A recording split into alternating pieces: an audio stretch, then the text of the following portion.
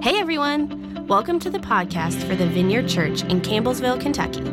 If you haven't already, we encourage you to check out our audio archive at vineyardcampbellsville.org. You can also subscribe on iTunes or wherever you like to get podcasts. And now, here's this week's message brought to you by Senior Pastor Adam Russell. Hey, good morning, everybody. Glad to have you here at the Vineyard. My name is Adam. I am the pastor here, and it's good to be with you. Always good to baptize some people. Always good to baptize some people. I want to say one thing more about baptism before we just head into our regular message. I have just been very aware of the way that many new people in our church are awakening to faith. Been having some really great conversations with lots of people lately, and I just want everybody in this room to know we baptized 4 little ones just a moment ago, and that's a beautiful thing. But I want every adult in here to know as well, if faith has been awakening in your life here at the Vineyard over the last few months, and if you're ready to be a Christian, baptism is not just for little ones. Baptism is for big people too, and I will baptize your hind end any day. It's like a really big deal. It's the first way we signal publicly that you want to be a Christian. That's what it really is. And so I just want to put that out there, that I don't just baptize children, but Andrew and I, we baptize adults, and that goes for everybody in this room. If you've never been baptized, we would love to do that. I think it's really an important thing. Okay, you see the slide that's up. It says Holy Trinity. The reason it says Holy Trinity is that this is Trinity Sunday. This is Trinity Sunday in the church calendar. And I just want to read a scripture here from the lectionary to us this morning. It comes from Matthew 28, and I think you'll see why this is the prescribed scripture for the Sunday morning. This is at the very end of Matthew's gospel, and it goes something like this. The 11 disciples left for Galilee, going to the mountain where Jesus had told them to go. And when they saw him, they worshiped him. But some of them doubted. And Jesus came and he told his disciples, "I've been given all authority in heaven and on earth. Therefore, go and make disciples of all the nations, baptizing them in the name of the Father, the Son, and the Holy Spirit. Teach these new disciples to obey all the commands I've given you, and be sure of this, I'm with you always, even to the end of the age." And isn't it wonderful that when the scripture for the church all around the world is Matthew 28, and isn't it wonderful when Jesus says to these disciples, go and baptize people in the name of the Father, the Son, and the Holy Spirit. Isn't it wonderful that we got to baptize some people this morning? Isn't that just great? Yeah. Well, here's what I want to do this morning. I want to give you hopefully a shorter message this morning. We'll see how that goes. And I also want to do something that's maybe a little bit different in terms of what I normally do for sermons here at the Vineyard. I want to give you maybe a slightly shorter message this morning, and I really kind of want to talk about the doctrine of the Trinity just for a second. I want to give us maybe something a little meatier than we normally do, and I just want to say a couple things about the Trinity that is outlined in the passage here in Matthew, and then we saw it in the passage in Luke that I read to you. I hope you noticed as well. I just want to say a couple things about the Trinity for us this morning. Number one, I want to say that the Trinity is the paradox of the knowable and the unknowable. One of the things that's been said at various times about the doctrine of the Trinity is something like this. The one who denies the Trinity loses his soul, but the one who tries to explain the Trinity loses his mind. And so I just want to signal to you here that anytime you begin to delve into this mystery, you're delving into deep waters, and usually the less you say, the better you are, okay? And so that's why I want to limit what I'm saying this morning to you to 2 very specific things. And the first thing is just this. The Trinity is the paradox. It's like this meeting place of the knowable and the unknowable. The fact that our God is a Trinity, meaning 3 persons but one. three in one, not three versions of one, three and one.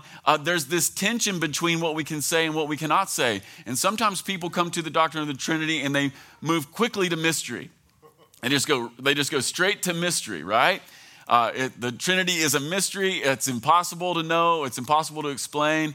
But our God revealed in Christ Jesus means this, that because God has revealed himself in the person of Jesus, we can never simply move straight to mystery. God has said some things about himself. The writer of Hebrews says that in Hebrews chapter 1, verse 3, that Jesus Christ is the radiance, the exact representation of the Father. So, however mysterious the Trinity is, and it is, we can never simply move straight to mystery because God has revealed himself in the person of his Son. And so there are some things we can say. And so because of that, the Trinity is this paradox. It's this meeting place of the knowable and the unknowable. In Christ Jesus, God is knowable. In Christ Jesus, God is accessible. In Christ Jesus, God has come close to us. He's come close to us. You can know him. You can feel him. You are not alone. We're not alone. And we know this because the infinite has put on flesh and blood. The infinite God has put on flesh and blood. And even today, Jesus Christ rules and reigns in heaven with a body. Go ahead and just touch your arm. There's an arm in heaven that belongs to Jesus. And so because of that, there are some things we can say. And so for the sake of love, God became a man, and we know this, and we trust it. But at the same time, mysteries remain. And I can proclaim the Trinity while not fully grasping it. I can experience gravity. I'm held together by gravity, yet I don't fully comprehend it. How many of you know that? Even today in science, this idea of the knowable and the unknowable, places where it comes together, it's really an amazing thing. Even in the area of physics, there are scientists who are experts at Newtonian physics and then quantum physics. That's like the study of little tiny things and the study of really, really big things. And how many of you understand that the quantum physics equations that they have work? And the Newtonian physics equations that they have, how many of you know that they actually work? But here's what's weird. How many of you know that no scientist has come up with a theory of everything yet that pulls these two realms of physics together? I mean, some people have these things like string theory, and some other people have these theories called many worlds, but no one has found the unified equation that can take Newtonian physics and quantum physics and put it together, right? It's an amazing thing. There are parts of who God is that I understand, that I see, that I know, and that I comprehend, and then there's this other part of God that is transcendent and that is beyond me. Like gravity is literally holding me together. And I can say less about gravity than some other people in the world. But even the experts hit a wall. Even the experts hit a wall. And I just want to say a couple things about this to us this morning. Aren't you glad that God is knowable? Aren't you glad that God is knowable? Aren't you glad that he is accessible? But here's the other thing I wanted to say to you this morning. Aren't you glad that there's a part of God that's incomprehensible? And you might be thinking, I don't know. That maybe that doesn't sound as good. I want to tell you why the incomprehensibility of God is actually a good thing. Here's why the incomprehensibility of God is a good thing. I could say it this way. Aren't you glad that God is not reduced to your ability or my ability to grasp him? Aren't you glad that God is bigger than the smartest person? Aren't you glad that God will be infinitely discoverable?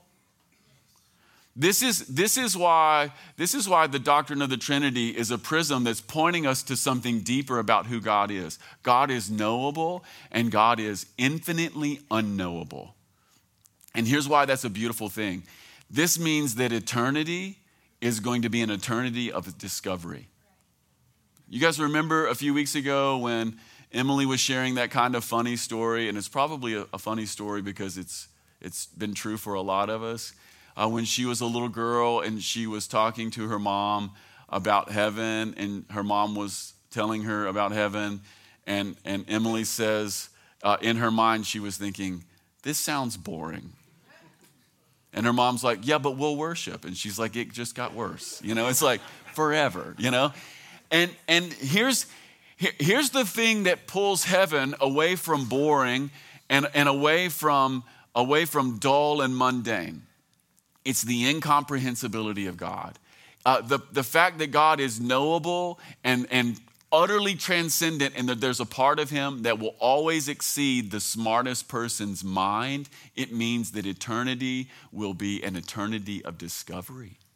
It'll be an eternity of knowing him. Like, you know him, but you don't know him as well as you will know him. And even 1 billion years will not exhaust the knowing of God. This is hidden inside the doctrine of the Trinity. It is the paradox. It's the meeting place of the knowable and the unknowable. Second thing I want to say to you this morning is sometimes Christianity is just a confession. Sometimes Christianity is just a confession. And I want to preach this next section for anybody in the room who ever struggles a little bit. Our faith is not simply some truth claims that we have to understand. Understanding something isn't what saves you. It's Jesus who saves you. And so our faith is not some granular, intellectual truth claims that you have to have like a firm intellectual grasp on. Our trust is not ground down to materialist, atomic level suppositions alone. Salvation is not another word for intelligence. Instead, Christianity at its base is a confession. And it goes something like this: I believe in God the Father, maker of heaven and earth, and in Jesus Christ, the Son, our Lord, who was conceived, what? By the Holy Spirit. And here's why I wanted to say that this morning. There are moments that I understand. There are things that I understand. There are good days when I trust and I believe. You guys have some good days where you just trust and believe, like the sun is shining, it's 72 degrees, and the bluebirds are singing, right? And you're like, I believe God, right? I believe God. But then how many of you have fragile moments when you don't understand and faith seems to evaporate? Here's the good news. When you have fragile moments and your faith seems to evaporate, remember this: sometimes Christianity is just a confession. I confess it. I can confess it even if I don't understand it, and even if I'm struggling to believe it and trust it. I believe in God the Father, maker of heaven and earth, and in Jesus Christ, the Son, our Lord, who was conceived by the Holy Spirit. Sometimes we come back to these things that move beyond our ability to trust or even understand, knowing that it is God who holds us even in our fragility. Number one, the Trinity is the meeting place of the knowable and the unknowable. Number two, sometimes our faith is a confession. And number three, the Trinity means that God is relational. God is relational. I want to read to you one quote from Tim Keller, who recently passed. Famous preacher from New York City. Tim Keller says this: if this world was made by a triune God, relationships of love are what life is really all about. God is a holy community within himself. And this means that if you want to take the word God out, and if you wanted to put in ultimate reality, or if you wanted to take ultimate reality out and you wanted to put in real life, what you would say is real life, ultimate reality, God is relational. The realist version of your life is always mediated by relationships. Trinity is another word for relationship. Trinity is another word for community, and relationship is another word for connection. If God is Trinity, then life is connection. And the rich and satisfying life will be found in connection to God and to others. Like, if you just want to get your life a little bit more together this Sunday morning, if you wanted to do some things that would really change you on Monday and Tuesday, then begin to point yourself toward greater connection. Greater connection to others and greater connection to God, because that's what real life is. Ultimate reality is not isolation, and ultimate reality is not separation. Instead, it's communion and immersion. And if you really meditate on this, you'll see the ways in which this kingdom story and this kingdom doctrine, it moves against the grain of our Western individualist culture. Western culture says the number one thing is the individual. The number one thing is the self-made man. That's like the hero archetype. And deeply embedded in the kingdom story is that it's not the one, it's the three as one. There's a relationship there. It's not the Lone Ranger. That's not the kingdom story. It is the community and connection. It's communion and immersion. Plants that don't have a connection to the soil die. Light switches that are not connected to the power grid don't turn anything on. And human lives that aren't connected to God and to others wither from the inside out. That's part of the message. You might be thinking this morning, well, okay, connection, great. But what kind of connection? Well, the ultimate connection that's revealed in Father, Son, and Holy Spirit is one of self-giving love. I want to read another quote to you this morning. It's a little longer, but it just sort of captures it. This comes from C. Baxter Kruger. He says, the doctrine of the Trinity means that relationship, look at the words here, that fellowship, that togetherness and sharing, that self-giving and other-centeredness are not afterthoughts with God, but the deepest truth about the being of God. The Father is not consumed with himself. I love that. He loves the Son and the Spirit, and the Son is not riddled with narcissism. We live in an age of narcissism, and God is not narcissistic. Instead, he loves the Father and the Spirit, and the Spirit is not preoccupied with himself and his own glory. The Spirit loves the Father and the Son, giving, not taking, other-centeredness, sharing, not hoarding, are what fire the rockets of God and lie at the very center of God's existence as Father, Son, and Holy Spirit. It's otherness. Like, what kind of connection? What kind of connection is the real connection? It's the connection that moves towards other people. It's the connection that moves towards the other. All of this is why Amos says in Amos chapter 5 that God hates worship songs if you're treating people bad. That's my paraphrase. Y'all remember that part in Amos? Amos says, away. God says, away with your noisy songs. Away with your melodies. I don't want to hear it. This is why Amos says something like that. And another way to understand Amos chapter 5 would be something like this. Good worship never makes up for treating people bad. Amos says, instead, let justice roll like a river. Little Martin Luther King Jr., right? Let justice roll like a river. Why? Because God's kind of connection, the communion of the Trinity, it's never self-seeking. It's always other-seeking. Like, what's the connection that is really the source of life? It's seeing others and serving and literally giving one's life for the other person. Good worship never makes up for treating people bad. The band will never be able to play us out of treating Campbellsville poorly.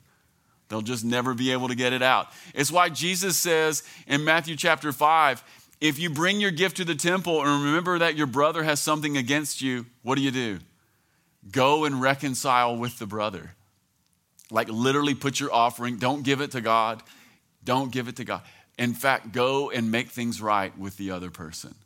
Why? Because the kind of connection that real life is rooted in is pointed towards other people. And when we connect to others, and when those connections are loving and other interested and serving and not self-interested, we can be sure of one thing, church. We can be sure that we are near to God. We can be sure that we're coming closer to God. We can be sure that our faith is actually becoming the substance of Jesus. We can be sure that we've got our feet on solid ground.